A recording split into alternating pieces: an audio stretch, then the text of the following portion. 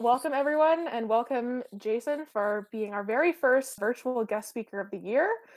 So let's just start with an introduction. So, Jason, tell me a little bit about yourself. Sure. Well, first of all, thank you to all of you for being here and for the organizers for having me, Bree, and everyone else. It's a real pleasure and a true delight. So my name is Jason Purcell. I am a writer and a bookshop owner here in Mississauga, Treaty 6, also known as Edmonton.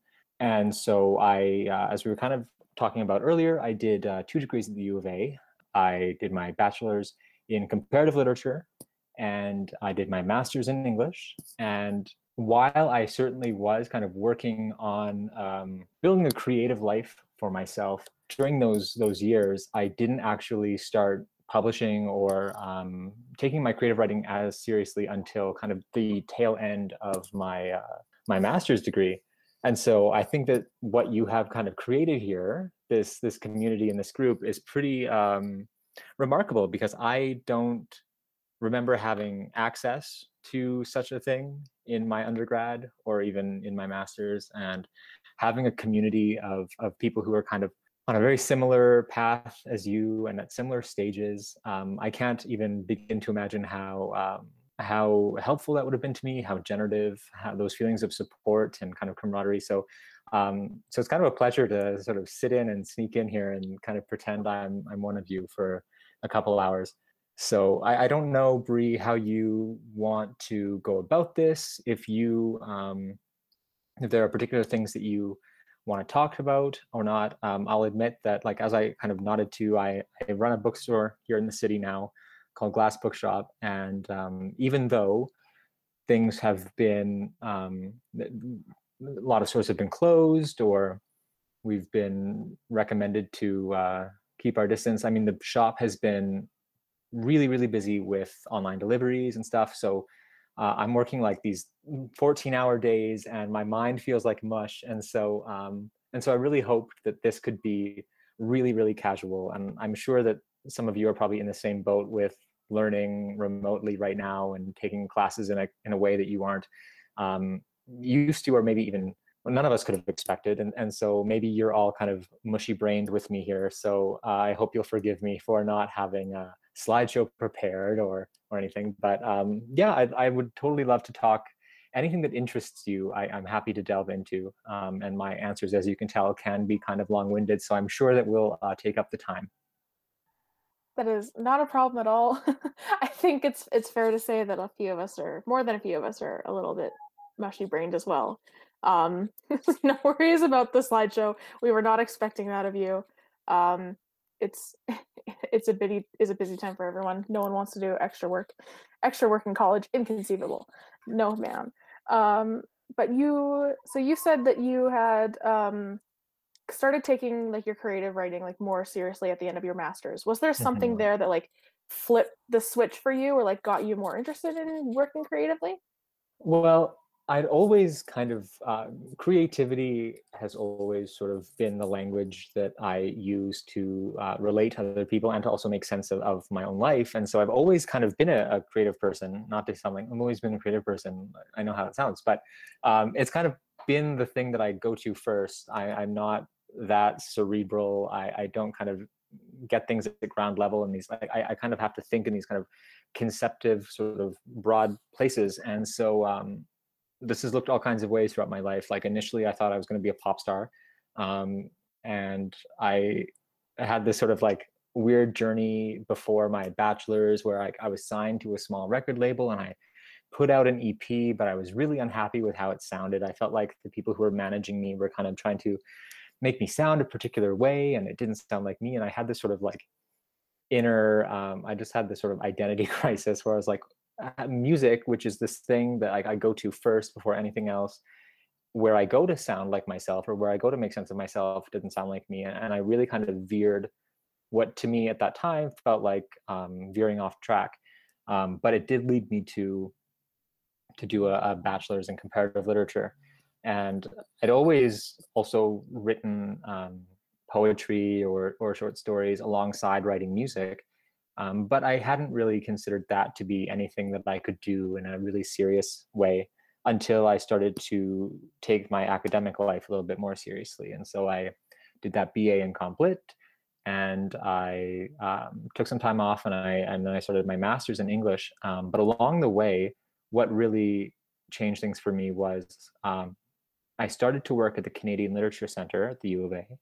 I started off as a volunteer. I just kind of showed up one day, and I was like, by the way, I'm your volunteer now.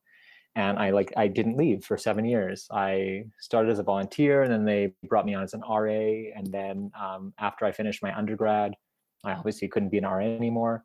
So they gave me they invented a position for me so that I could stay along. I stayed there, and then into grad school, I stayed there as well. And what I did there is I organized literary events. I organized Brown Bag Lunches or the Quasi Lecture Series or whatever else, and I would fly writers from across Canada to Edmonton to give readings. And I developed, with some writers, I developed like what are now very close friendships. And from all the writers, I learned a lot about what it meant to be a professional writer, what it meant to be publishing widely or to be traveling and reading for folks. And I kind of got this inside look at Canadian publishing that I didn't have before.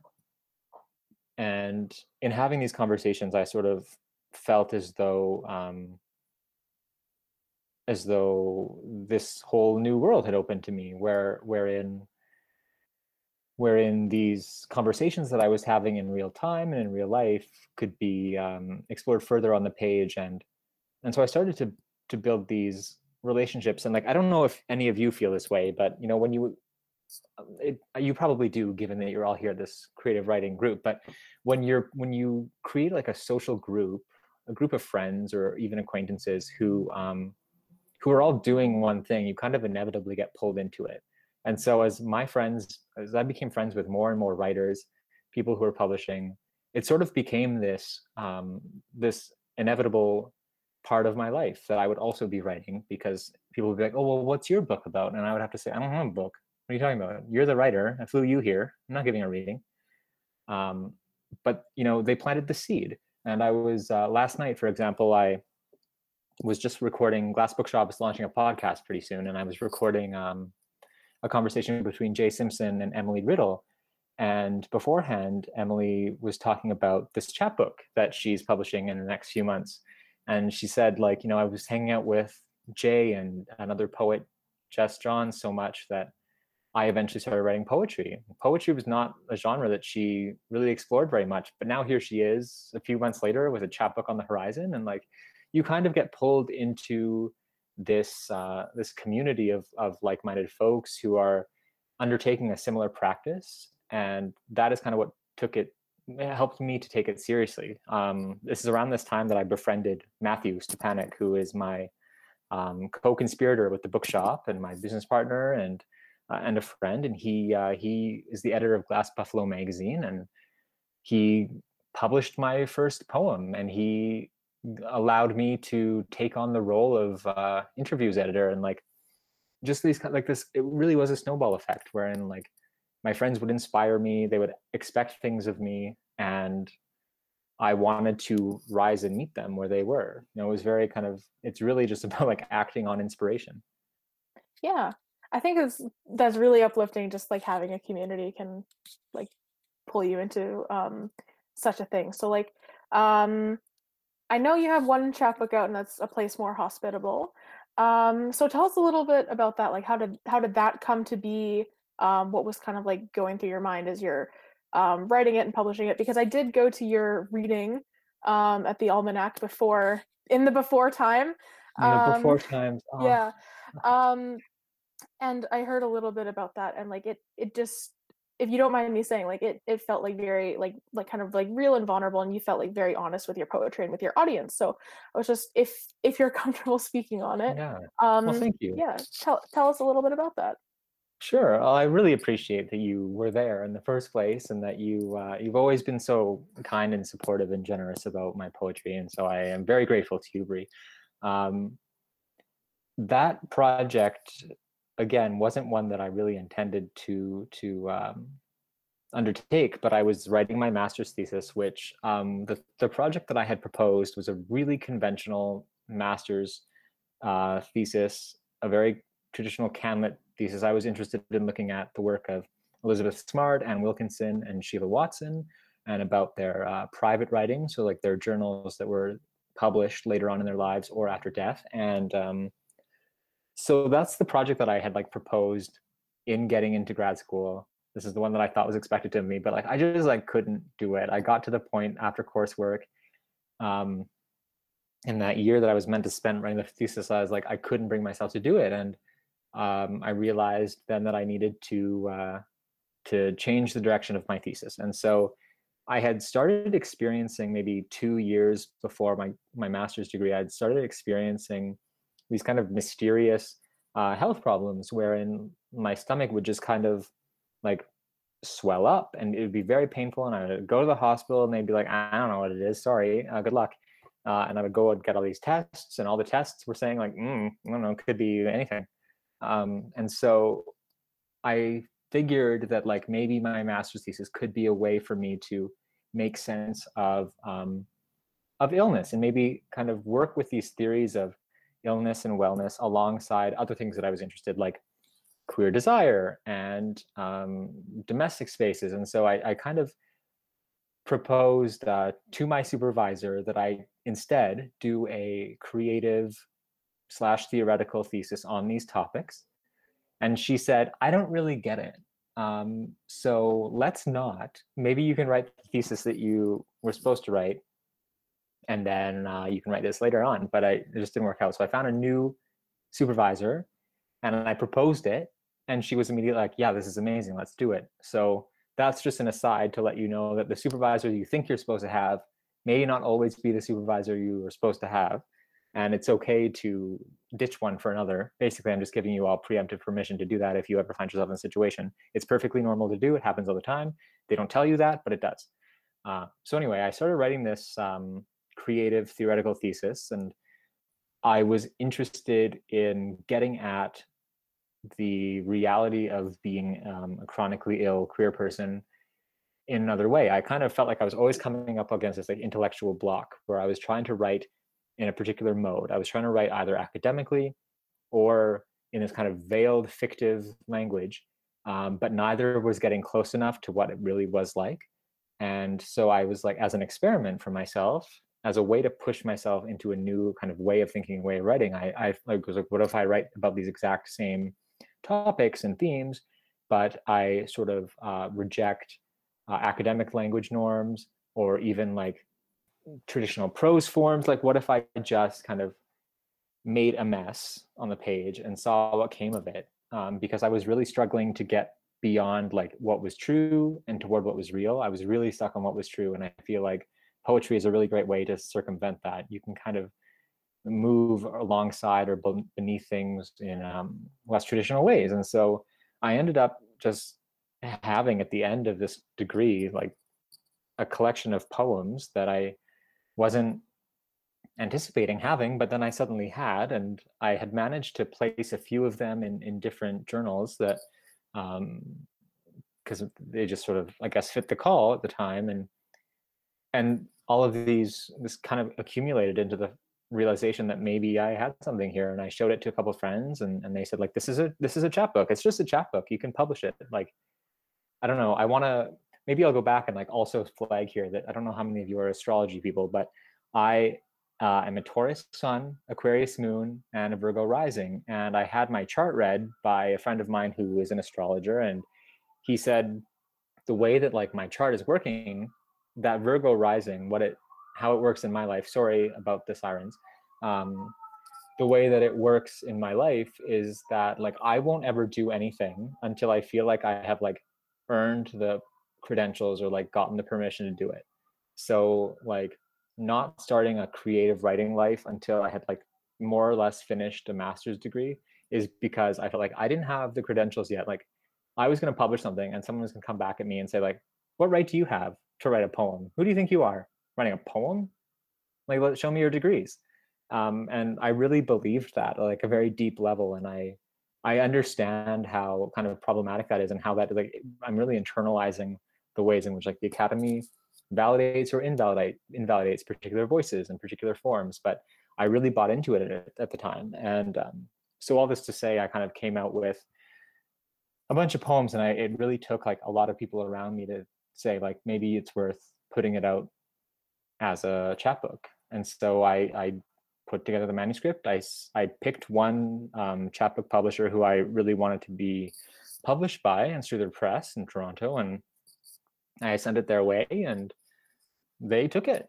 It was really, after I let it out in the world, it sort of took on a life of its own, and I was no longer sort of like hoarding it, right? Like it was a real interesting lesson in like putting yourself out there, which I am not very good at doing. No, I think it's interesting how, like you said, that academia like values only certain things, and like there is like a structured hierarchy within like the world of literature, and like very much so as to what is valued and what is not. And I also appreciate you talking about astrology, because like I I feel that myself. I'm a Pisces sun and a Gemini moon and a Virgo rising, which means I have a lot of emotions and no way of expressing them. Oh, So yeah. so I feel Yeah.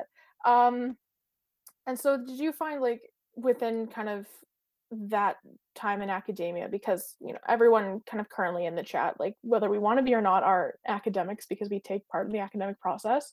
Um did you find like you were switching between like your academic hat and your creative hat, or did you like how did you blend the two, or did you find you have to compartmentalize, um, or like did you have to reject kind of some of your academic teachings in favor of your more creative process, or and could you speak to that a little bit?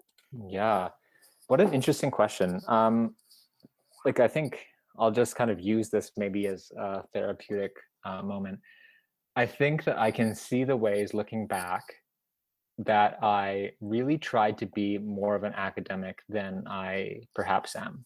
And I look back to less so in undergrad. For me, the stakes were not as high in undergrad, but in grad school, when you're in like a seminar room with like 7 brilliant people, the imposter syndrome is real. And so I can look back on those moments and see the ways that I was really trying to fit into what I thought a grad student who may or may not go on into a PhD, and then who may or may not go into a postdoc, and then maybe looking in the far future, like maybe would end up working in academia. Like I could see that path. I knew what that path looked like, and I knew what that performance looked like, and I really tried to embody it. And so I look back at like the papers that I wrote, or the conferences papers that I gave, or the projects that I was thinking that I would work on, and they were fine, but they weren't at all enlivening to me. They weren't nourishing to me. They didn't inspire or excite me. Like they really burned me out. I was like very unhappy during grad school, and I think a lot of that has to do with the fact that I wasn't really honoring the voice that I had, which was like one that maybe is a little bit more maybe that like communicates better in more creative terms.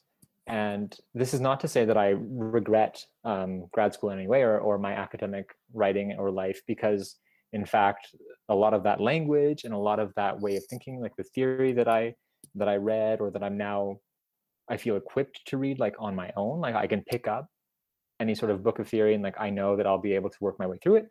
All of these tools that I picked up in grad school and academia are tremendously useful to me. And I think that writing that thesis that I wrote was like the first time that I gave myself permission to marry these kind of two worlds that I felt like I was in. And I knew I didn't belong in academia. Like I don't think I'll ever get a PhD. If you see me in HC trying to get a PhD, like tell me to go. Um, but like I think that there's a lot that I could have worked with better. Like if I were to go back, if I were to like do a PhD, then I think it would definitely be like a practice-led project, because that's where that's where I'm comfortable, and that's where I'm happy, and that's where I find I'm doing work that like interests me and troubles me and asks a lot of me. Like I look at the work of like Billy Ray Belcourt, for example, who just finished a PhD like last year and is now teaching at UBC, and the ways in which he brings his academic writing, like the way that he brings um, this kind of arsenal into his creative writing is so inspiring. And there are other writers who do that as well. Anne Boyer, for example, who's not traditionally academically trained, but has a real sort of research-based interest. Or like Maggie Nelson, for example, who does a lot of what she calls auto theory. It's really astounding work, and that is something that I wish that I had felt maybe more comfortable in when I was in undergrad and in grad school. Maybe it's because I didn't feel like I had that permission from professors or from the academic culture generally, but I think that that is something maybe worth pushing back on, that like, if I could do it again, that's probably what I would do. Oh, well, thank you. I do appreciate like how your answer. Like I know you had said you were rambling, but it's not like all of this is so helpful. And I think it's good to hear for anybody like who is considering academia as their path, because I know I can't be the only one Yeah. in this room or even in this group. So I know you as largely a poet and a musician. Is there something about poetry that you do, or the ways in which you write poetry that you find to be like accessible, or like what do you have to say about the notion that like poetry can be hard to get into because it's inaccessible, particularly Hmm. like within academia? Yeah, I think that that's a problem with how it's taught, like from the beginning. I don't know if it's the best use of time in junior high or high school to be reading Shakespeare or to be reading whoever else is assigned. Like I remember that it wasn't a joyful experience for me in high school reading the type of poetry that we read. And my sense is that it's because it was never joyful for the teachers either, when they were in school or when they were getting their ed degrees or whatever. And like, you know, I have friends now who from my cohort who are doing PhDs and who are teaching. And they're like, I have a weekly writing group with two of them, and one of my friends just last week was like, I am trying to find a fucking poem from the 17th century from my syllabus because I have to have one. Like, you are mandated for particular courses to have certain boxes to fit. And she's like, I don't care about a poem from the 17th century. The one I chose for my class last semester, they all hated it. I don't blame them.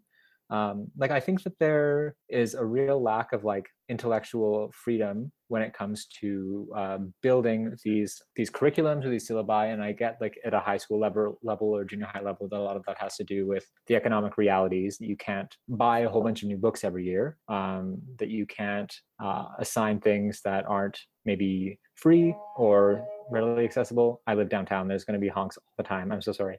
But yeah, so I think that first and foremost, it's a failure of how it's taught, and not a failure on the part of the teachers, but a failure like just systemically.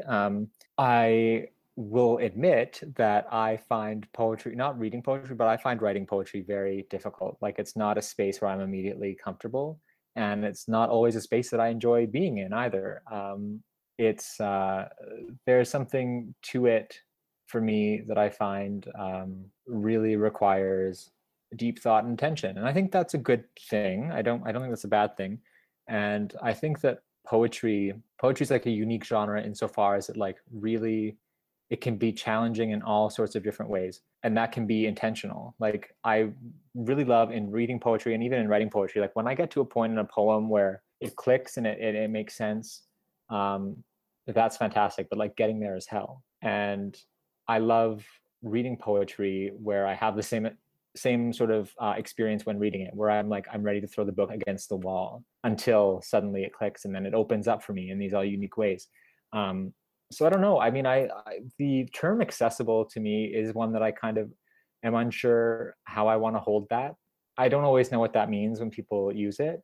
I think there are some people who use the term accessible to try to sort of like simplify the work that someone's done. And this happens a lot with writers of color, indigenous writers and black writers and writers of color, where, you know, somehow if their work is not written for a white audience, and a white reviewer is confused or troubled by it, then that's sort of always remarked upon, and vice versa, where like for white writers, like, oh, this was so simply put, and it was so accessible to me, that in itself is not always a compliment either. And so like I don't know, I'm interested in teasing out, maybe with you, maybe you can like jump back on and kind of we can kind of work through this a little bit more together. But like I think that I don't know. Can you jump on? Let's like Sure. okay, No, so I think you make an interesting point that like accessibility has in that way almost become like a pejorative term, or like a way to demean like particularly like BIPOC authors. And I remember seeing a tweet from Billy Ray Belcourt like, "Mom, help, they're calling my writing raw again." And oh yeah.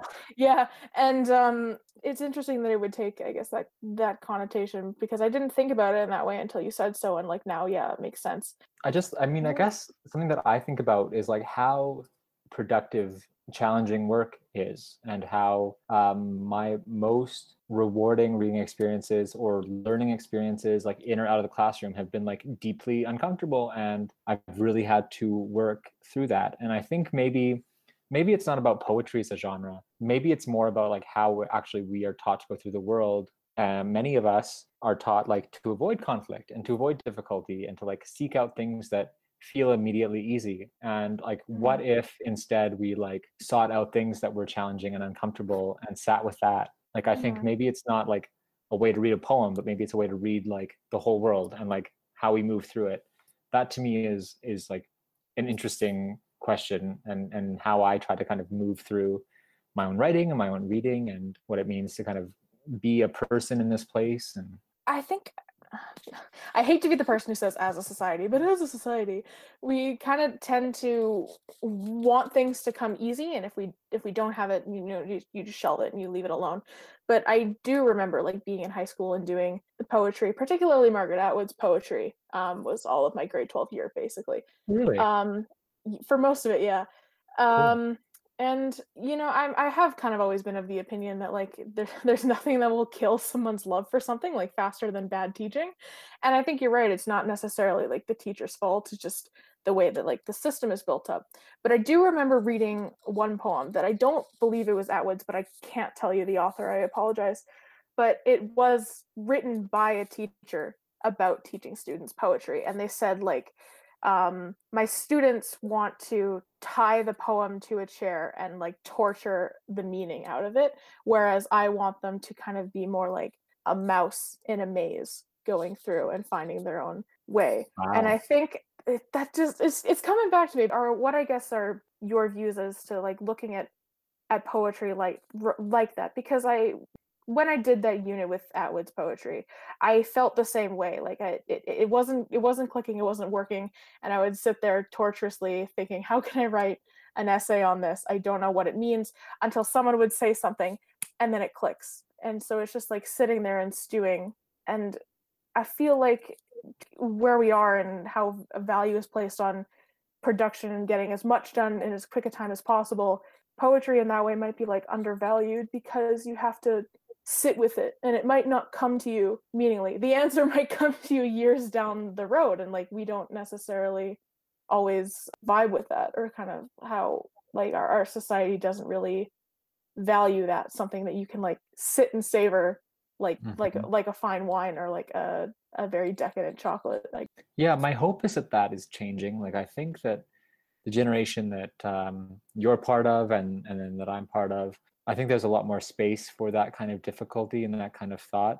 Even looking at like poetry sales across the world in the last 5 years, they have skyrocketed, and so there's certainly an audience for it. My hope is that like it's because there are folks who are more comfortable sitting with difficulty now than maybe there has been before. And like you see that socially, we're kind of in this amazing political moment wherein people are having very, very difficult conversations, and like actually sitting, like I have so many close friends who are doing amazing activist work on the ground, and that requires so much attention, that requires so much care, it requires so much patience.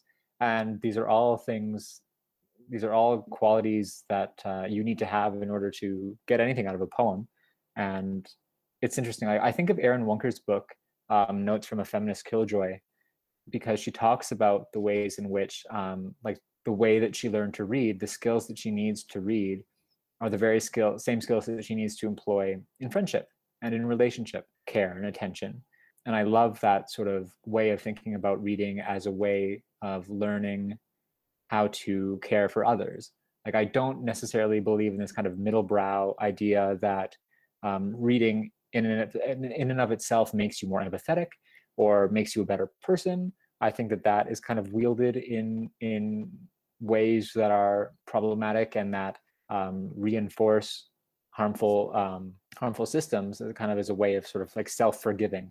You see this a lot on like Canada Reads, for example, where they're like, well, I mean, I so multicultural. I read this book. I read a book by an Indigenous person. I read a book by a Black person, and I'm white, so I'm good. Thanks. And this is sort of like this way that Canada Reads instructs us to read, and like, but I do think there is really something to taking these like ethics, like an ethics of reading can be really similar to an ethics of care in relation to an individual or a group of people, to the community that you live in. Like, that's kind of what interests me. And so, yeah, maybe through the hard parts of a poem will equip you to sit through the hard parts of, being an ethical member of a community. Yeah. It's definitely an interesting question that I think, particularly with how things are changing, that I'm hoping, cross my fingers that our generation, like my generation and going forward, as academics or just in non-academic fields, can kind of sit with that and think with that more seriously now that it's beginning to kind of become more of a, I don't want to say mainstream topic, but like more like a topic that is at the forefront of more people's thinking. Going back to where we are in this room of writers and about like poetry and all, with all these things in mind, what would you say to like a new writer or a new academic, like someone in kind of their first year who is thinking about getting into writing poetry or getting into reading poetry, who maybe thinks that it's a community that is a little like far out of reach or only values certain things, but they still kind of want to do it anyway? I guess what would you say to that person?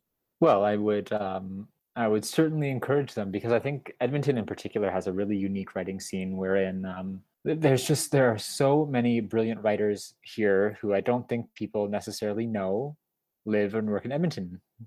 And I think that has to do with proximity to the university. Jordan Abel, Marilyn Dumont, Lisa Martin. But then we have like our poet laureate, Misha Patel, who like does so much work to encourage young poets and young writers, particularly writers of color and Black writers and Indigenous writers. And I think that like I can't even remember honestly what the poetry scene or the writing scene in Edmonton looked like from the outside, because it has been 30 years or so. I'm very old. But I would absolutely encourage them to like go out and meet these people, much in the way that you did. Like, I really admire the way that you you just kind of like showed up one day. In my mind, you just showed up one day at an event and you're like, hey, I'm Bree, I'm here now. And that was the coolest thing. And that's something that I didn't necessarily have the courage to do. Again, it took like me kind of hiding behind professionalization through the CLC and whatever to sort of like make my way into this world. Whereas you really sort of made your presence known, and you like were like happy to be there, and I really admire the way that you just kind of like made a space for yourself in the community. And so I think I would do whatever I could to encourage that. And that's part of the work that Matthew and I are trying to undertake with the bookshop, is to in the before times, we really wanted to be an actual literal physical space that people could come and make these connections and make these acquaintances. I think Twitter is a remarkable space right now, and Instagram too, especially in these days. But like, so many amazing writers are on Twitter, and they're just so fun and so chill, and it's such an interesting space to like build these friendships. I don't know. I feel like this is a really trite answer. And it's like, I'd encourage them to go out and do it, but that's I don't really know how much more to say than that, because I think the thing about literary community at this level, and by that I mean like the level of the emerging artist, or the level of like the, I guess essentially like the non-Atwood level, it's a very warm space. We're not like literary celebrities. We're not invitation only. And so I would hope to find ways to convey that. It's something we're trying to do with the shop, with our events. Fingers crossed we can do it again one day. It's a bad answer. Oh, so sorry. I have to disagree. I don't think it's a bad answer because sometimes the simple answers of yes, just do it anyway rings true. And I think that is like what we're trying to do with this space, and like less of a physical space now, obviously, because we're in the after times.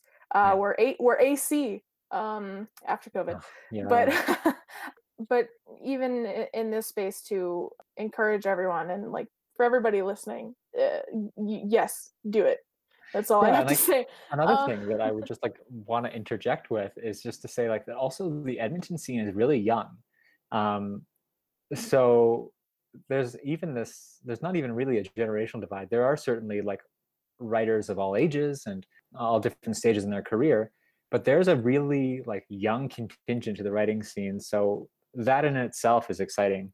And hopefully you all like show up next time we have an event and you all can be part of it. I will say, if I can just be like gushy and emotional for a second, but like yeah, like before, when I was in high school, before I came to university, like there was no such thing as a literary community. I didn't know what a literary community was. Like there were no events or no readings or anything. But then coming to Edmonton and seeing just how vibrant and excited the community is and how supportive the community is. Like I remember coming to that show in the Almanac and entering in, and you looked at me and you were like, "Hi, Bree," and I was like, "Jason Purcell knows my name. Oh, Jason come Purcell on. Of knows who course I I know who am." you are. Why? Why do you that? But You're like it was. basically a celeb now. Oh, thank you. But no, like that was really. It was a very encouraging experience because it did make me feel welcome in the community. That I was just like this second year university student, very new on the scene, and you were just like willing to quite literally let me take a seat beside you and chat with you.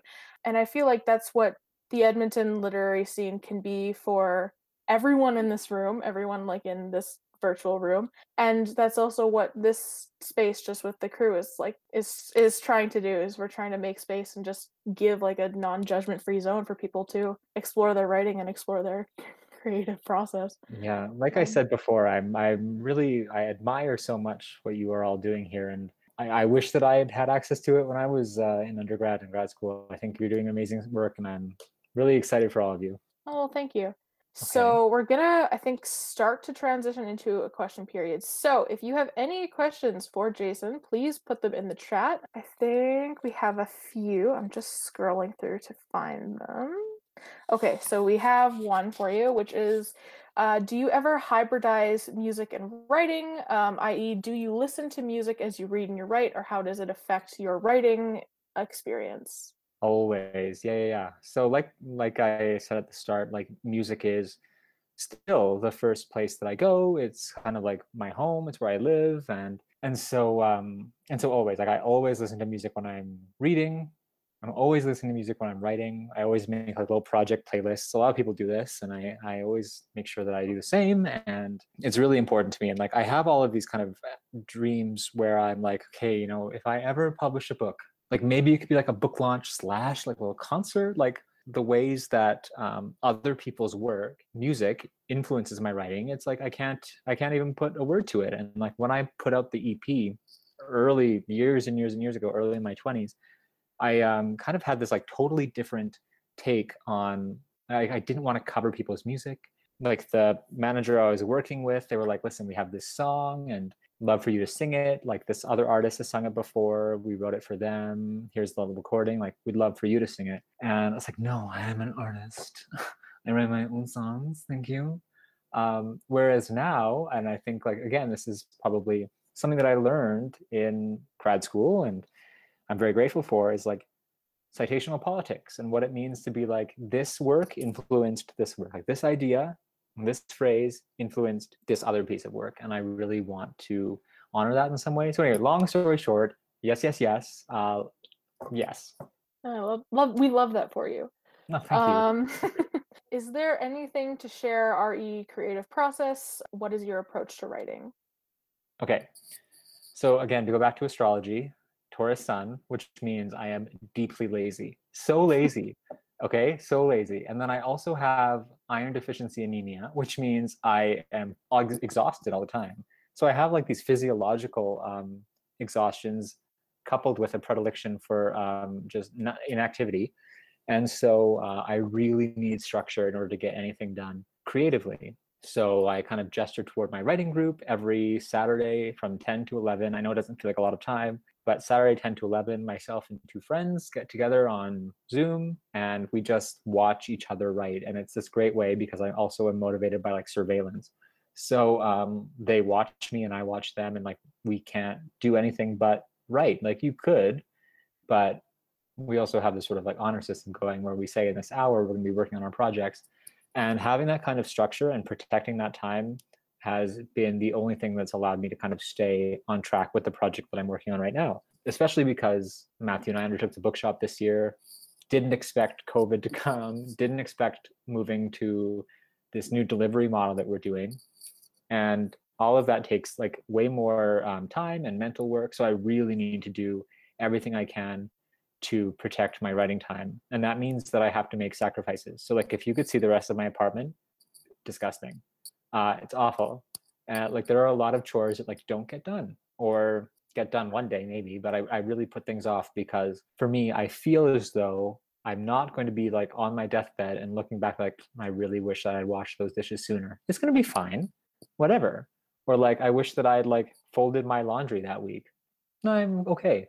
But I am really glad that I did get 1,000 words out in that session. Like these are things that for my mental health and my sense of well-being are more important. And so my advice would be like to, if you're somebody who needs structure, to really protect that time, mark out that time, and then also be aware of the things that you're okay sacrificing, and and know that you can't do it all, especially you if you're students. Oh my god, you can't do your reading and write your papers and then also write whatever creative projects you want to undertake, and then also probably work a job or have to like feed yourself. Like these are all things that take a lot of work and a lot of time, and it's all about prioritizing. So again, this is me giving you permission to be a slob sometimes if you need to be. You can't get everything done.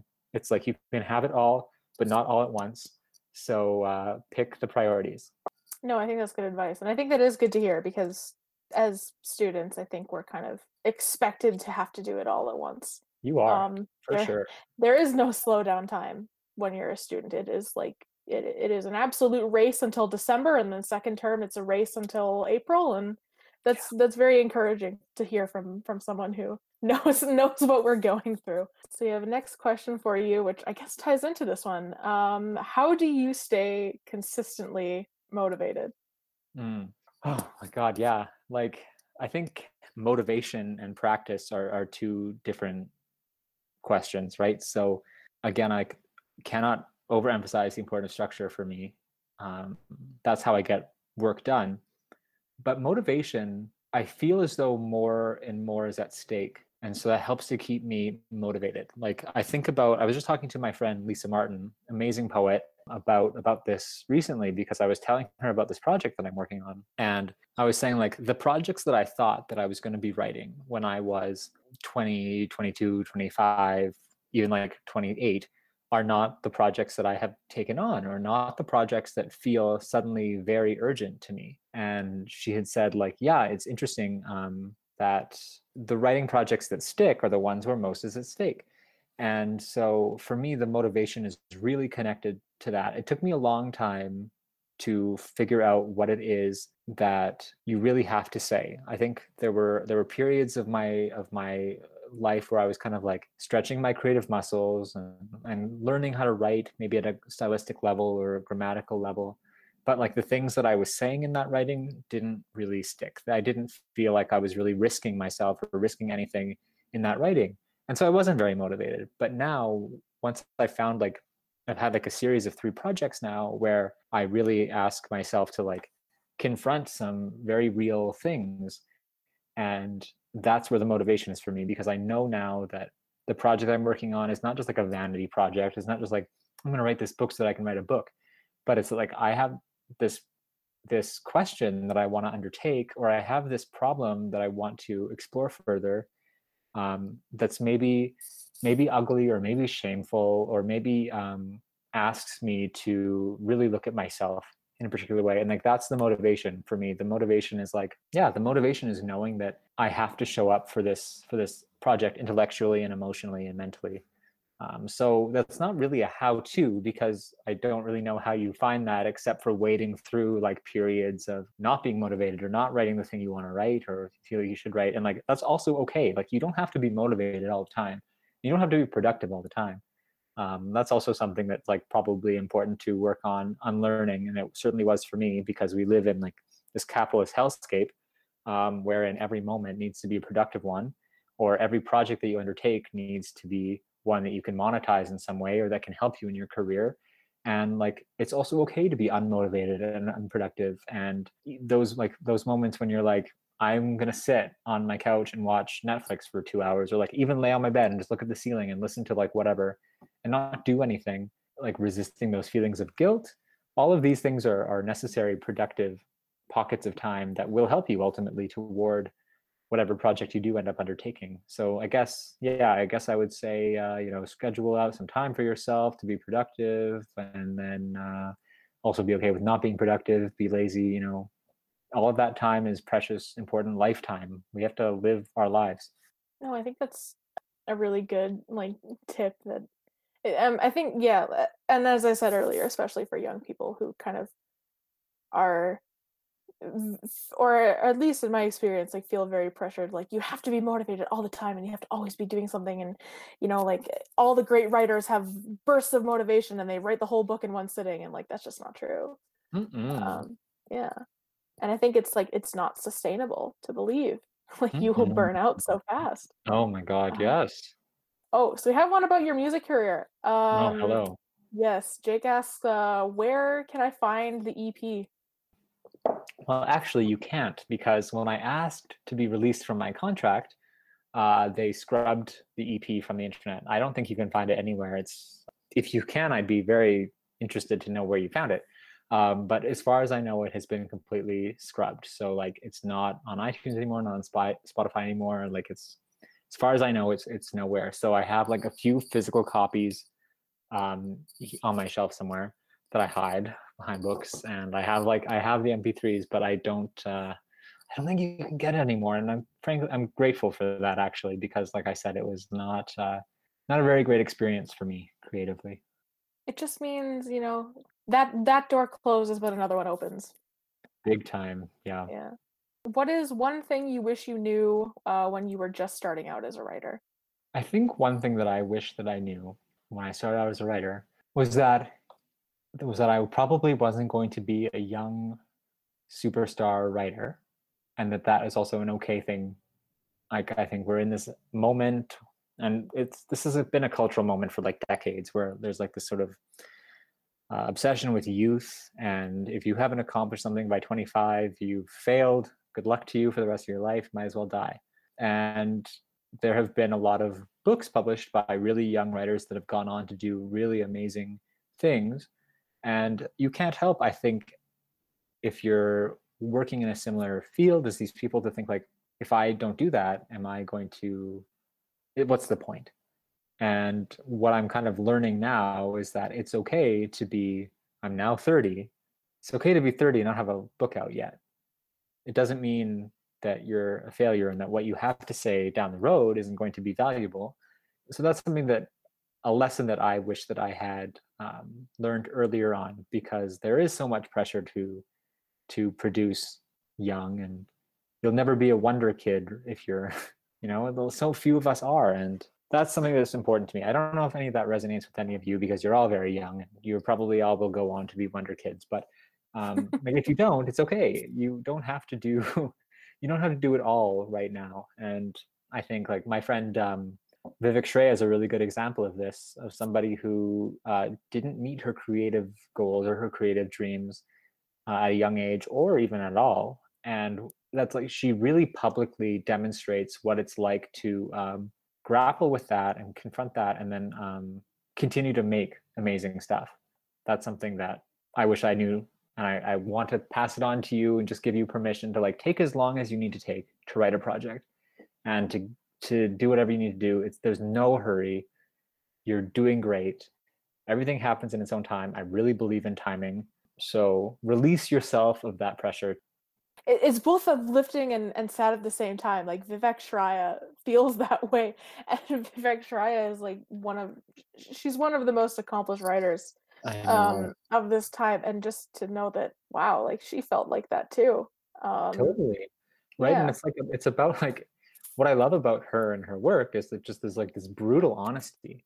And I think we need more of that. Like we kind of have been orbiting around this, but we need more representation of failure. We need more representation of like redefining success for yourself after failure. Because, you know, culturally, again, to be like, we live in a culture, but we do live in a culture that like only values success, and we only show our successes on like social media or whatever. And I really value what she does, which is she is like so open about times when she has not achieved what she's wanted to achieve, and it's helpful for all of us to see that. How is editing poetry different from editing prose to you? Oh, what a cool question. Editing poetry is, well, just like writing poetry, editing poetry is really difficult for me. Again, like, I think it's very interesting that I continue to write and publish poetry, because every time I sit down to write a poem, I'm like, this is the last one. I'm never doing this again. This is the worst. Because there's something about it that just, I'm always like resisting something, and then by the time I finish the poem, I'm like, that was fucking awesome. That was like so productive, because again, being in tension with myself and with my thoughts and with my language ends up being really satisfying. But I hate it in the moment. And with editing it's really hard too, because I see so many of my faults and so many of my failures and my laziness in writing. But it's also a space where I can like push myself forward without the pressure of like producing in that moment. Like, I've already done on the page whatever it is I thought was the poem. I don't have that pressure on me anymore to keep creating. So for me, like editing poetry, it's really about like refining. It's really about like breaking the poem even more. Whereas prose is like refining in a way of like polishing. So I guess I think of like poetry, I'm not usually trying to polish a poem. I'm usually trying to like disrupt the poem. And then prose for me, I am trying to polish it up. I'm trying to be like, is this said?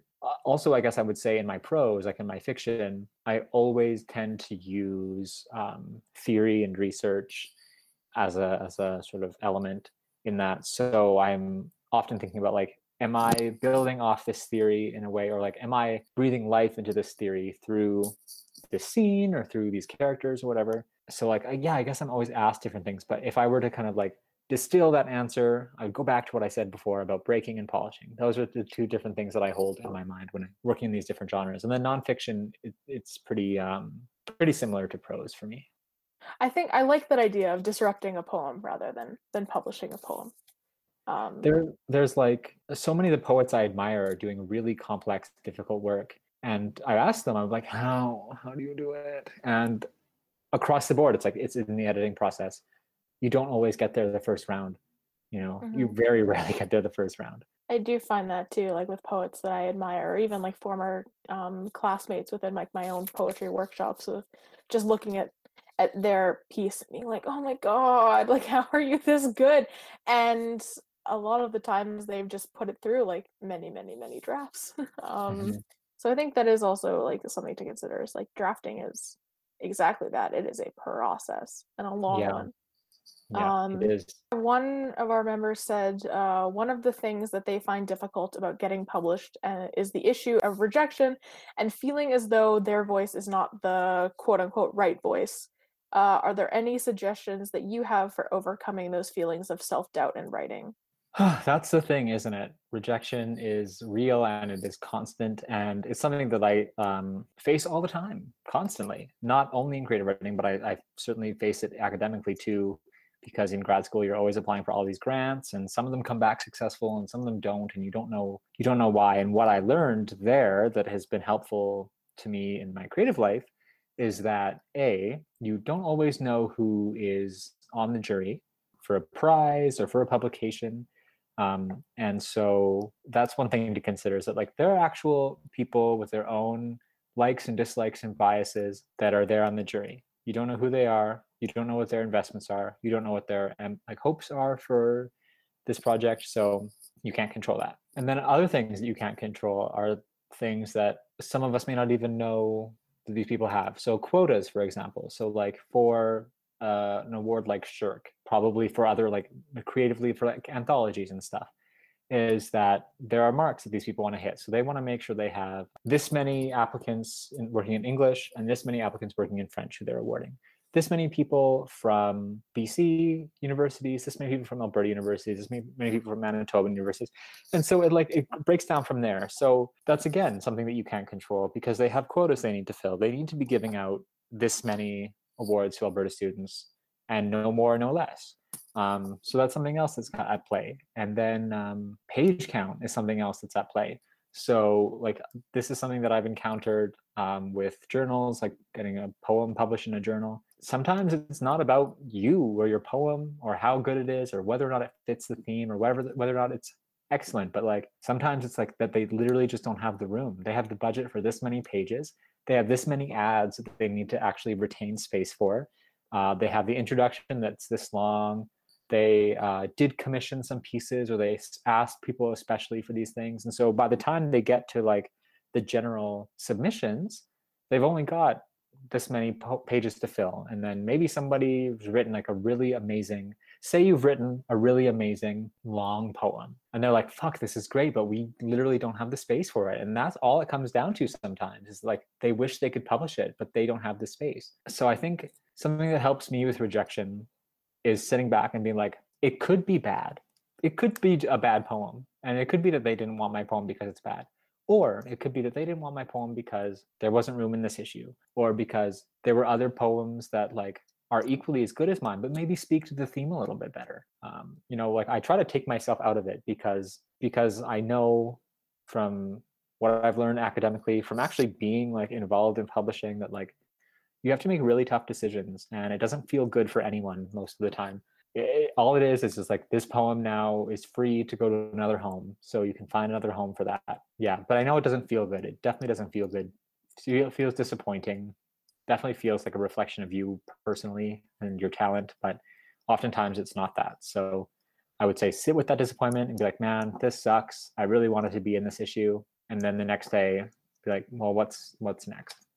I think that is important to remember, because I think also I was told by another one of my writing profs that said, like, speaking as someone who worked on the other side, like editors get like these giant piles of works, and maybe they only have the budget of like 20 of them, so it might not be like the quality of the work, it's just they don't have the pages. And then also speaking, like within our anthology project that's coming out, like when we were starting to do the edits and like making the very hard decisions of like whose pieces are we going to accept, like that is something we came across of like, there's nothing wrong with this piece, like this is a good piece, but we just don't know how it fits. And like the unfortunate side is that like all the rejections are a rejection, and you don't kind of see how close you were or what kind of thought processes Yeah. went into it. Yeah. Yeah, like you can't, and I get the labor at so many of these like literary magazines is often on volunteers who don't have the time to like personalize every rejection or say like you were really close, or like we really loved your work. It just came down to this. We can't ever know, but like I think as you say, like just kind of thinking about all of the different steps along the way and all the different people who have to make these hard decisions. Like yeah, I love your addition and I totally agree. How do you think the education system can improve teaching English and poetry? That is difficult. And like it's hard for me to speculate because I'm not an educator and I don't really know what's going on at the ground level. I certainly like of course have friends who are teachers and I see their frustrations and I could say like of course like funding. That's the most important thing. We need to be funding schools better and giving teachers resources. That's not going to happen because I just say it's going to happen. Like, it's hard to speculate, but I think working on easing curriculum in certain ways and allowing teachers to use different resources. I think like if I had access to like YouTube in the way that it exists now when I was in high school and had access to like Ocean Vuong reading poetry or had access to Eileen Myles reading poetry, like these videos that I could play and see poetry in action and see people who make poetry from their daily lives, that probably could have changed things for me. Like I admit to not enjoying poetry in high school too. So I mean, I don't know. It's a really tough question to answer because I don't have any institutional power. I can't make any changes happen. And but those are things I'd like to see. I'd certainly like to see more funding. And yeah.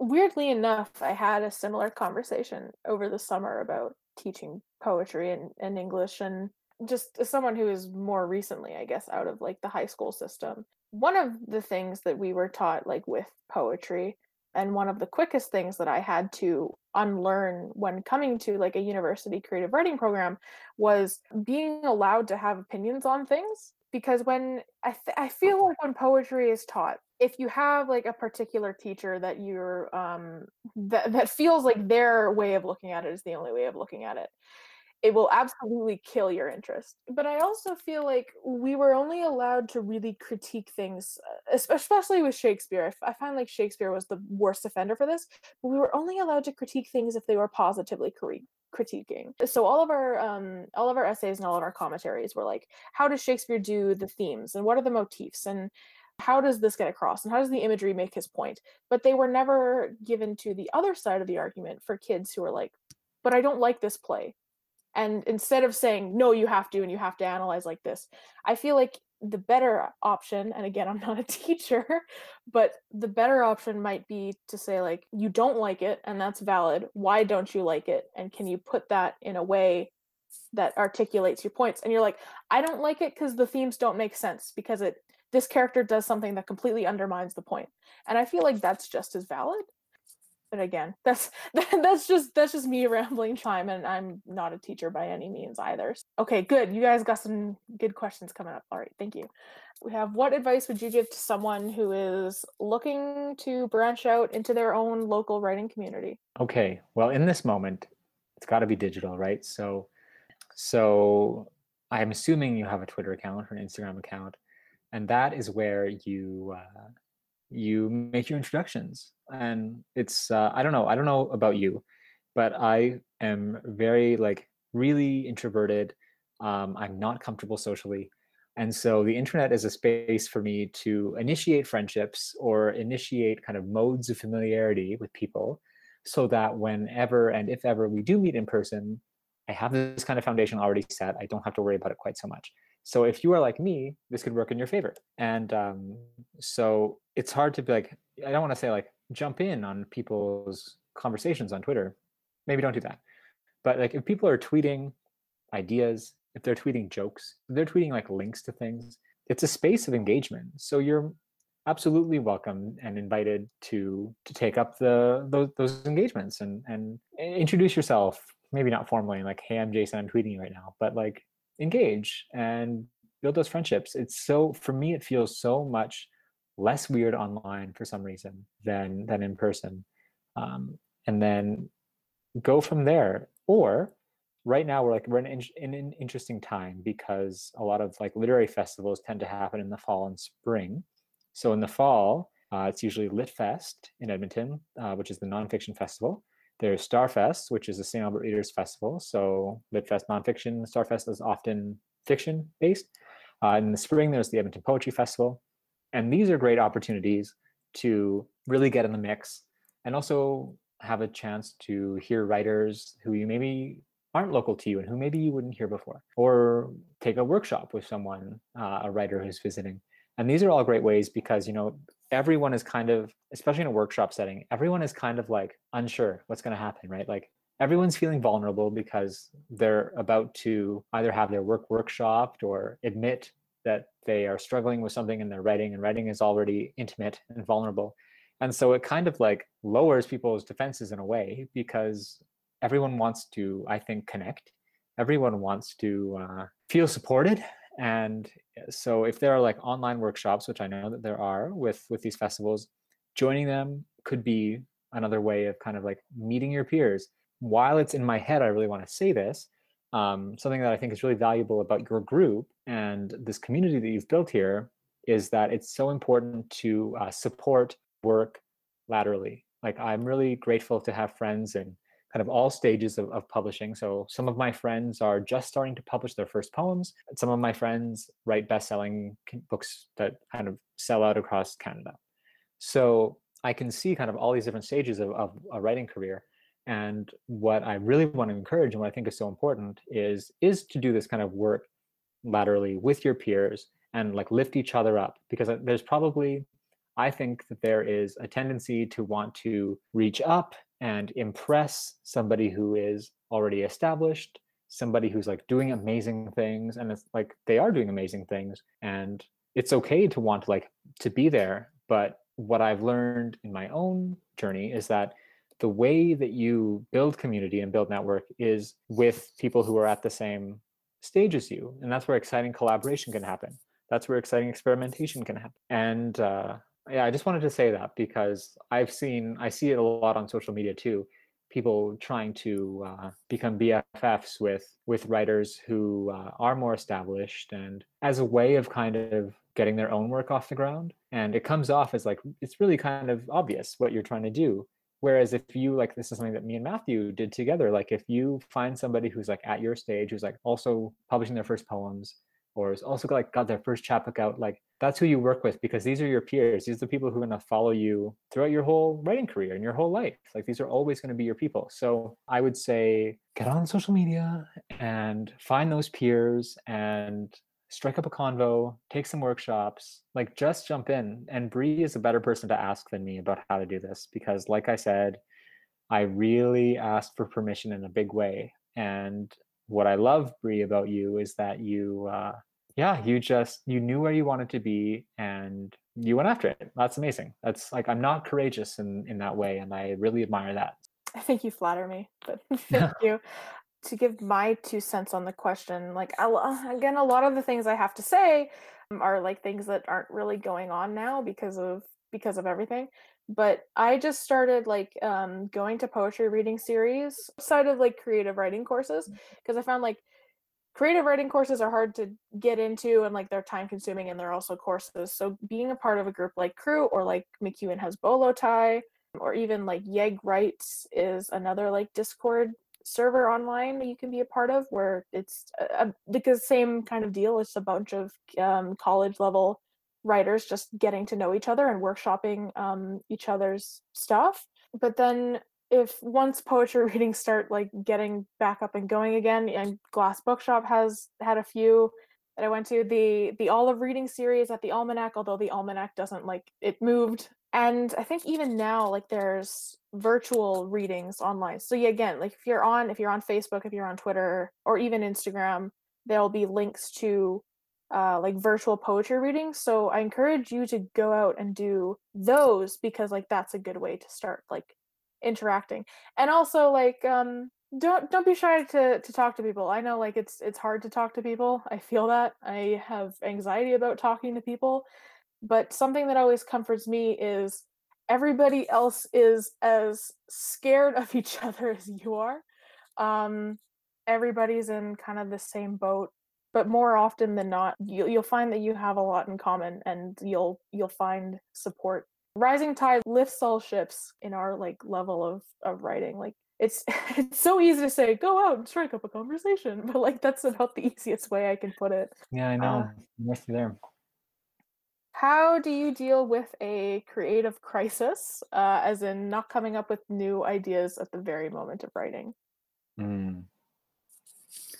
Yes, yeah, I have certainly been there, and that happens. It happens to me more when I have a lot of pressure on myself. So it did happen a lot writing my thesis. I would kind of reach an impasse that I couldn't just think myself through or see myself over. And in those moments, that's when I adopted this sort of belief that reading time is also writing time, and that cooking time is also writing time, and walking time is writing time. And so all of these other tasks that I needed to do or wanted to do did help me in the writing. It was always going on in the back of my mind. I always still had the idea. It's like not like when I close my laptop, I stop thinking about the project.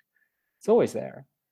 And so in those moments when I was just paralyzed with uncertainty or whatever else, I'd walk away.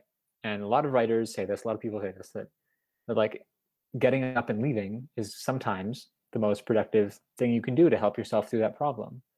And maybe I would pick up a book and read for 2 hours, and the answer wouldn't be there in that book, but maybe there was a rhetorical technique, or maybe there was a narrative technique that like could help me see through the problem that I had.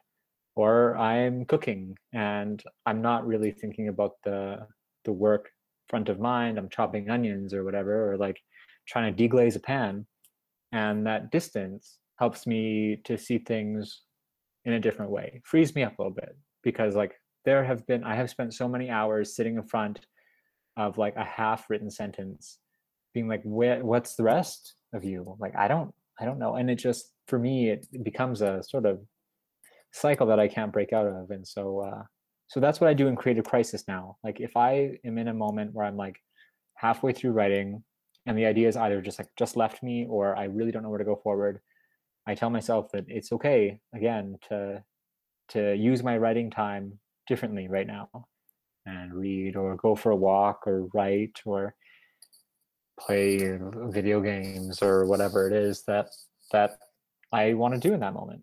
Again, it might be like an anti-capitalist sort of procedure, which would be to release yourself from the need to produce all the time.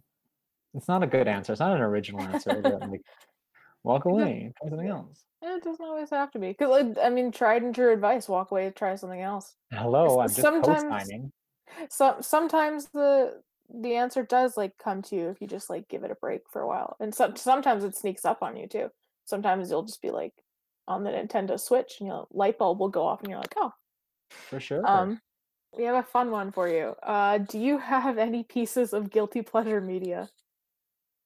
Guilty pleasure media. I don't really feel guilty about the things that I enjoy or consume. For example, I love Britney Spears. I've always loved Britney Spears. She has been like always for as long as I can remember. She came out with Baby One More Time when I was 8. And since then, I have just adored her and who she is and what she has kind of gone through and all of these things.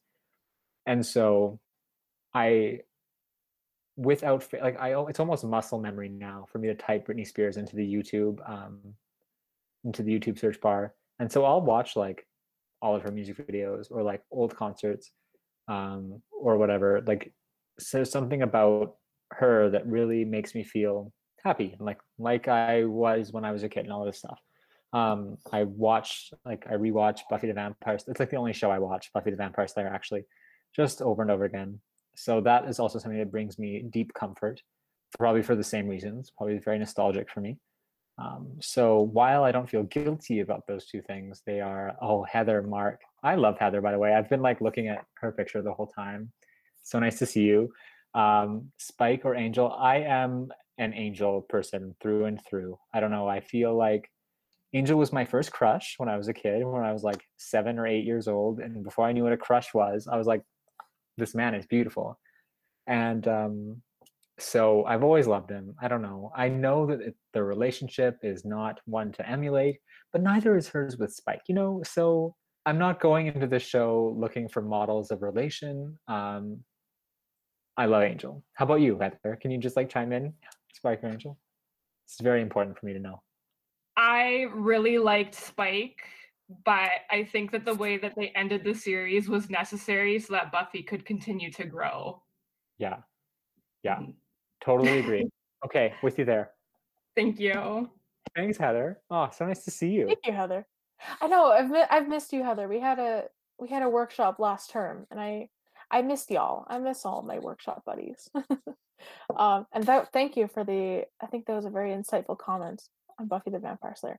I Yeah, everyone go watch if you haven't I seen it. I haven't. I think it was just a little bit before my time, maybe, or I was just like not Probably a allowed. lot before your time. It's okay. I know that I'm not young. I I mean, we're not so far. We're only what, 10 years apart Yeah, in that's age? all. Yeah. Only a decade. Yeah. Okay. Yeah. Oh, well. I do. I know I still like I'm still in the young person category when I say I was born in 2000 and people go like, "Screw you!" Like, I'm like, that no. only just happened. That was like Yeah. last week. What do you mean? So it feels like that. So Duncan asks, I really relate to what you said about feeling like you can't start something until you're officially certified to do it. Do you have any advice on getting past that feeling?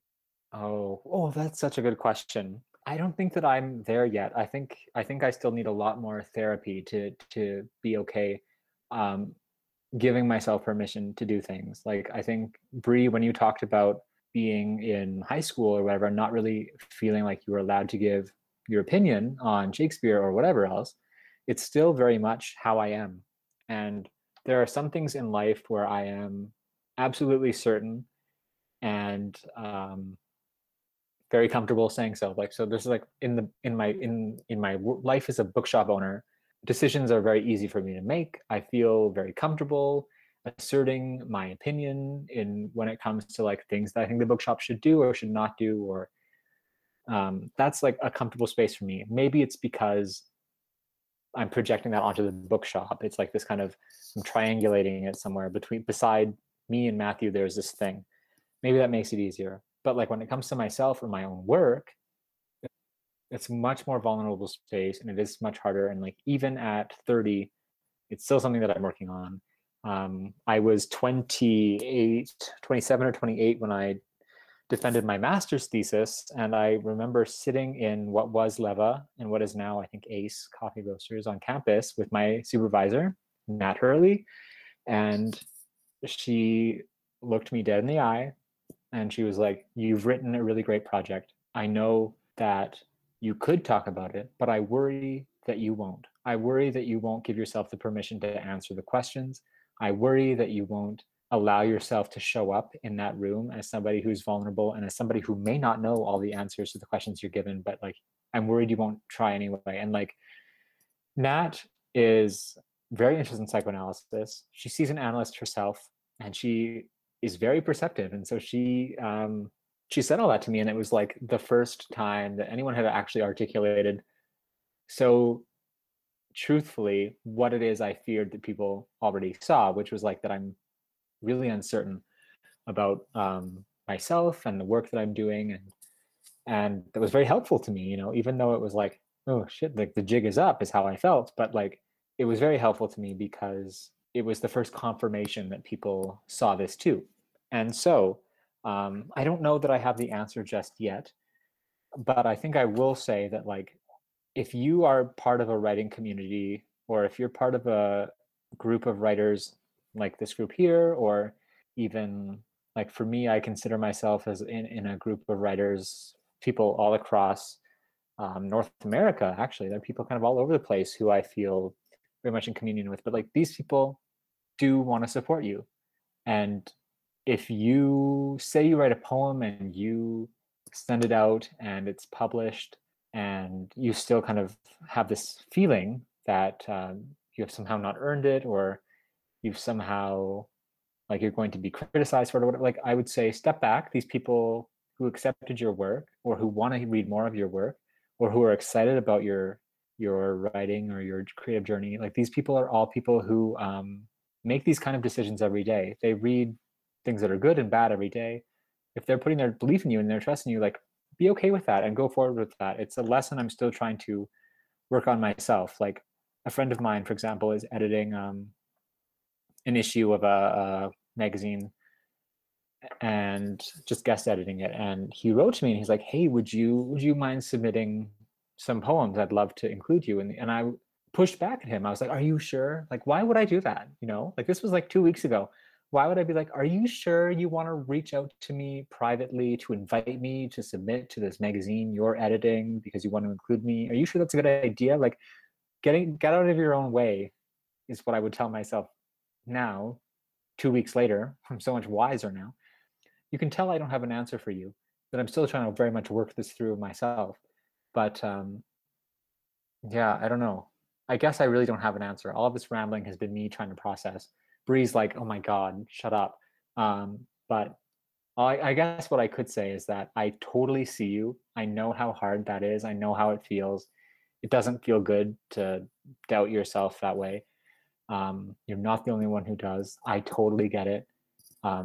If you can find people who help you to see yourself and your work really authentically, then trust that, and trust that you're doing very good work that is going to find an audience of people who appreciate it. But I totally know how hard it is to get out of your own way. I totally get that. So I'm just going to be in solidarity with you through this, I guess. I can't offer a how-to, just I'm here with you. Got it. I think that's very honest, and I think it is nice to hear like someone else like talk about that and like feel the same way. And also, I will never be mad about your answers. Do not apologize for rambling. I will never be upset because I do the same thing all the time. Do you keep your work in progress to yourself, or do you share every little bit of progress to others along the way? I'm a sharer. I believe in sharing, not like super widely, but and not every step of the way either. But I do believe in having a handful of friends who you trust, who understand your work, who themselves are careful readers. And I have a few friends like that who I do show my work to. Like I try to avoid showing my work to people who are just going to tell me it's great all the time because they like me, or they aren't able to give the type of criticism that I need. And I'm really lucky to have found the people who will sit me down and be like, all right, this stuff is working here, but this stuff is not working. And I would rather know that while I'm working on it than like 3 months later or 6 months later when I finished the whole project and I'm ready to send it out places, only to find like all of these flaws. Like I benefit from having my work looked at along the way. And I certainly do the same for those friends too. So like they'll send me stuff that's in progress, and it probably is a lot like workshopping in your creative writing classes. I've never taken a creative writing class. I've never even been to like a writing workshop, but I imagine it's like that. So like you just create, like when you no longer have the structures of university around you to kind of make these things happen, you can create your own little workshop groups, and to me that's very helpful. So why are my answers so long? I could have just been like, yeah, I show my work sometimes. Yeah, I do. Thanks for your question. You know what? It's like we talked about earlier. You got to hit that word count. You got that academic That's it. Yeah, background. yeah. My partner Yeah. Justin, I don't know, he tweeted something a few weeks ago where he had like, I didn't notice I do this, but he noticed that like I'll say something in the most complicated way possible, and he tweeted one day like a quote of something that I had said. I didn't realize that I'd said it, and he was like, "Do you have to hit a word count or something?" So it's very funny that you say that now, because verbally I'm trying to do that. How do you get a copyright for your work? Okay, so anything that you write, you already have copyright for. So that's good. You're not usually going to like need to produce any documentation. It's very infrequent that your work will be like published without your permission or plagiarized or whatever. If that were ever to happen, like say that were to happen to me, I could show a screenshot of the document info that says like created on this date, as a way of saying like, no, I started this like a year before it appeared here or something, if I ever needed to handle a dispute. But essentially, you own the copyright to anything that you publish, or sorry, that you write. And then if you submit it to a literary magazine, for example, most magazines will pay for the first North American serial rights, which means they have the rights to publish it for the first time in their publication, which is often distributed across North America, and then copyright reverts to you. So they only have the rights for the first publication, then it's yours again. For my chapbook, same deal. So like a lot of the poems in that chapbook had been published before, so those journals had first publication rights, it reverted back to me. I published the chapbook, and then the rights reverted back to me for all those poems again. So like my publisher doesn't own those poems, they just kind of did me the kindness of getting published. And then so if I were to publish them in a book, then I would own the copyright, I think.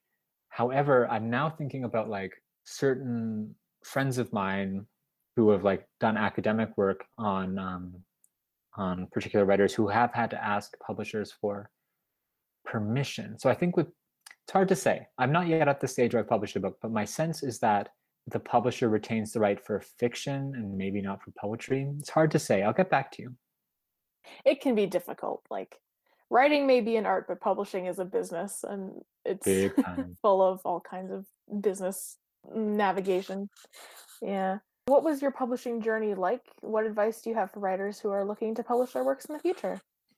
All right. My publishing journey, it really is another example of why I think community is so important and like finding a writing community. My very first publication was actually not a review, but like a kind of essay about Elizabeth Smart, who I had planned to write about for my master's thesis. And that was, the editor was somebody who kind of found, this is embarrassing, but I used to make YouTube videos about books, and had found my YouTube videos and liked them enough to invite me to write for their publication. I did, and that worked out for me. And then my next publication was an anthology published by the University of Alberta Press about Canadian writers, and that came about because of my work at the Canadian Literature Centre. So the director was working on this anthology and invited me to co-edit it with her. And so that's another example of like somebody believing in me, and somebody wanting to give me an opportunity. And then instructor who I had in EFS in my undergrad is the reviews editor for Canadian books, the Canadian Book and Periodical Society. It's hard to say, I don't really remember. Book and Periodical Society of Canada, that's right. Reviews editor there, so asked me to review a book my first year of grad school, so I got that publication.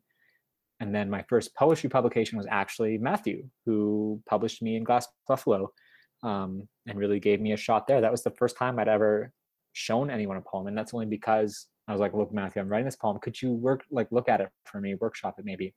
And he's like, I want to publish this. So it's like about kind of, I guess for me, the lesson that I learned is to like find people who are doing interesting, exciting things, be vulnerable with them, and then you'll kind of find along the way opportunities that feed you. And yeah, and like the rest of the time after that first publication, that's when I started like actually submitting traditionally to CV2 or Malahat or whatever. And in that way, what you do is you put together like 3 to 6 poems if you're submitting a poem, or if you're doing fiction, they often give you a page count. You write a little cover letter. You make a submittable account, and you follow the guidelines. And maybe this is some like an interesting, or not interesting, but important thing to say is like every journal has their own submission guidelines, and follow them to the letter. So that's an important thing, because if like sometimes we were talking about rejection earlier and about like quotas or page count limits. Another thing that can eliminate you from consideration right off the bat is if you don't follow submission guidelines.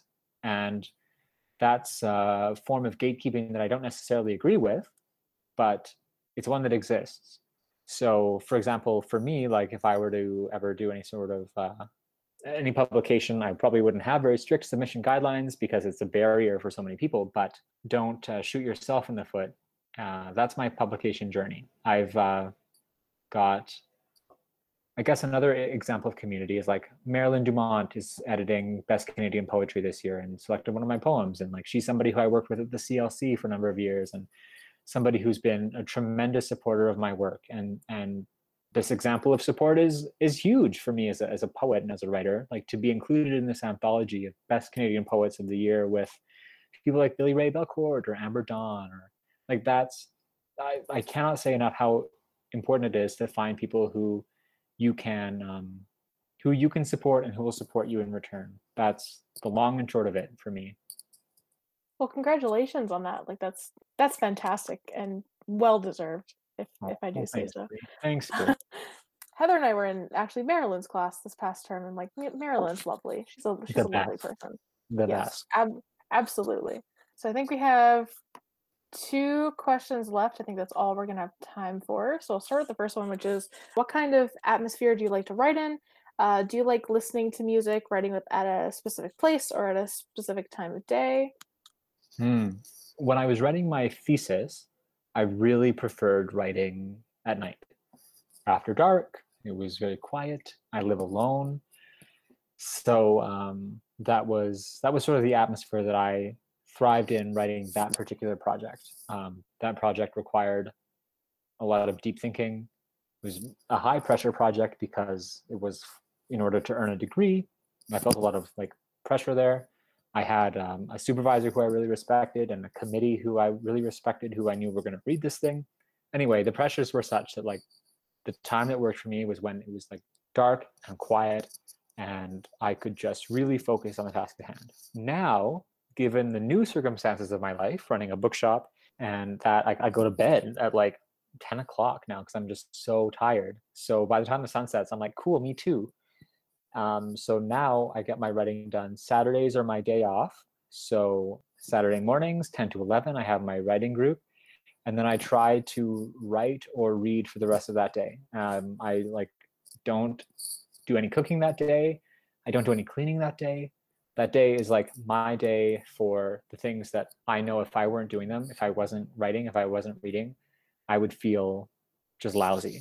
So I really protect that time. So now, I guess all this to say, the atmosphere has totally changed. Now I treat it a lot more like a job where I have a meeting in the morning and then I have a series of goals that I need to hit in the day. So like I give myself, I want to hit 1,000 words a day and I make that happen. So either I'll be sitting right here. This is where I do my morning meeting. Sometimes I'll be on the couch. Sometimes I'll be in bed. But Saturday is my day. So I found something that works. Always listening to music, yes. Often like drinking tea or whatever. Yeah, it's quite nice. I think it is nice. It's nice to like give yourself kind of like a set time and just having the boundaries of being like, no, this is my time. This is for me. So I think this is going to be the last question of the day. And before I ask it, because I know who asked it, Crew does not condone the use of any illegal substances. And if you do use legal ones, be responsible, please. Because if you could have a chat and or get high with any artist in history, alive or dead, who would it be? It's a good question. So the answer would be Chris Knight, who is already a friend of mine. KRIS space KNIGHT. His work is, to me, like it's been a really generative experience getting to know him and his work because it kind of came about at the right time. I learned about his work during my master's, and he paints these really sort of soft, pastel-y portraits of queer men. And my master's thesis was about queer sexuality, fear of sex, sort of anxiety around sex. And these are all themes that he's working with in his paintings as well. And it couldn't have happened at like a better time. It was very synchronistic. And so I've hung out with, we've had coffee once when I went to Toronto last summer, because that's where he lives, of course, in Toronto. It's where he paints, and hung out in his studio and had like a nice coffee on the rooftop terrace. And I just find his work really inspiring and enlightening for where I am in my own kind of thinking about queerness. And I have a piece, I'm pointing at it, I have a piece of his on the wall right now, and I've been working on a suite of poems based on his paintings. So for each painting, I write a poem. So one of them is the one that Marilyn picked for the anthology. So he's one. And then there's also an artist named Scott Soak out of Brooklyn, who I'm actually working with his art for the nonfiction project I'm working on right now. And he does these amazing paintings of cakes that have phrases written on them. And the project I'm writing right now is about my experience with like internalized homophobia. And a lot of his paintings have to do with experiences of internalized homophobia, what it's like in the queer community. He writes about like the ways in which this is very true of like my generation. I don't know about yours. You can tell me if that's true or not. But like for me, representations of queerness and opportunities for queer community happened in online spaces, not in real life spaces. I didn't see queer people in my daily life until I was in university. So he's another artist who I've never met him, would love to sit down and talk with him and learn about him and his process. So those are two artists. Why do I keep saying this? Two artists who I love. I think that brings us to the end of the talk today. So thank you so much for sitting down and having this discussion. It was wonderful. It was wonderful to hear from you. Thank you for taking time out of your very busy schedule to have a chat with a bunch of up and coming writers. And thank you to all of you who were able to make it out and make time in your day and to come and chat with us. You guys were an awesome audience. Thank you all so much. Yeah, thank you. I'm very grateful. I had so much fun. This was so nice. I hope that I get to meet you all in person one day. But yeah, thank you so much for having me. This was great.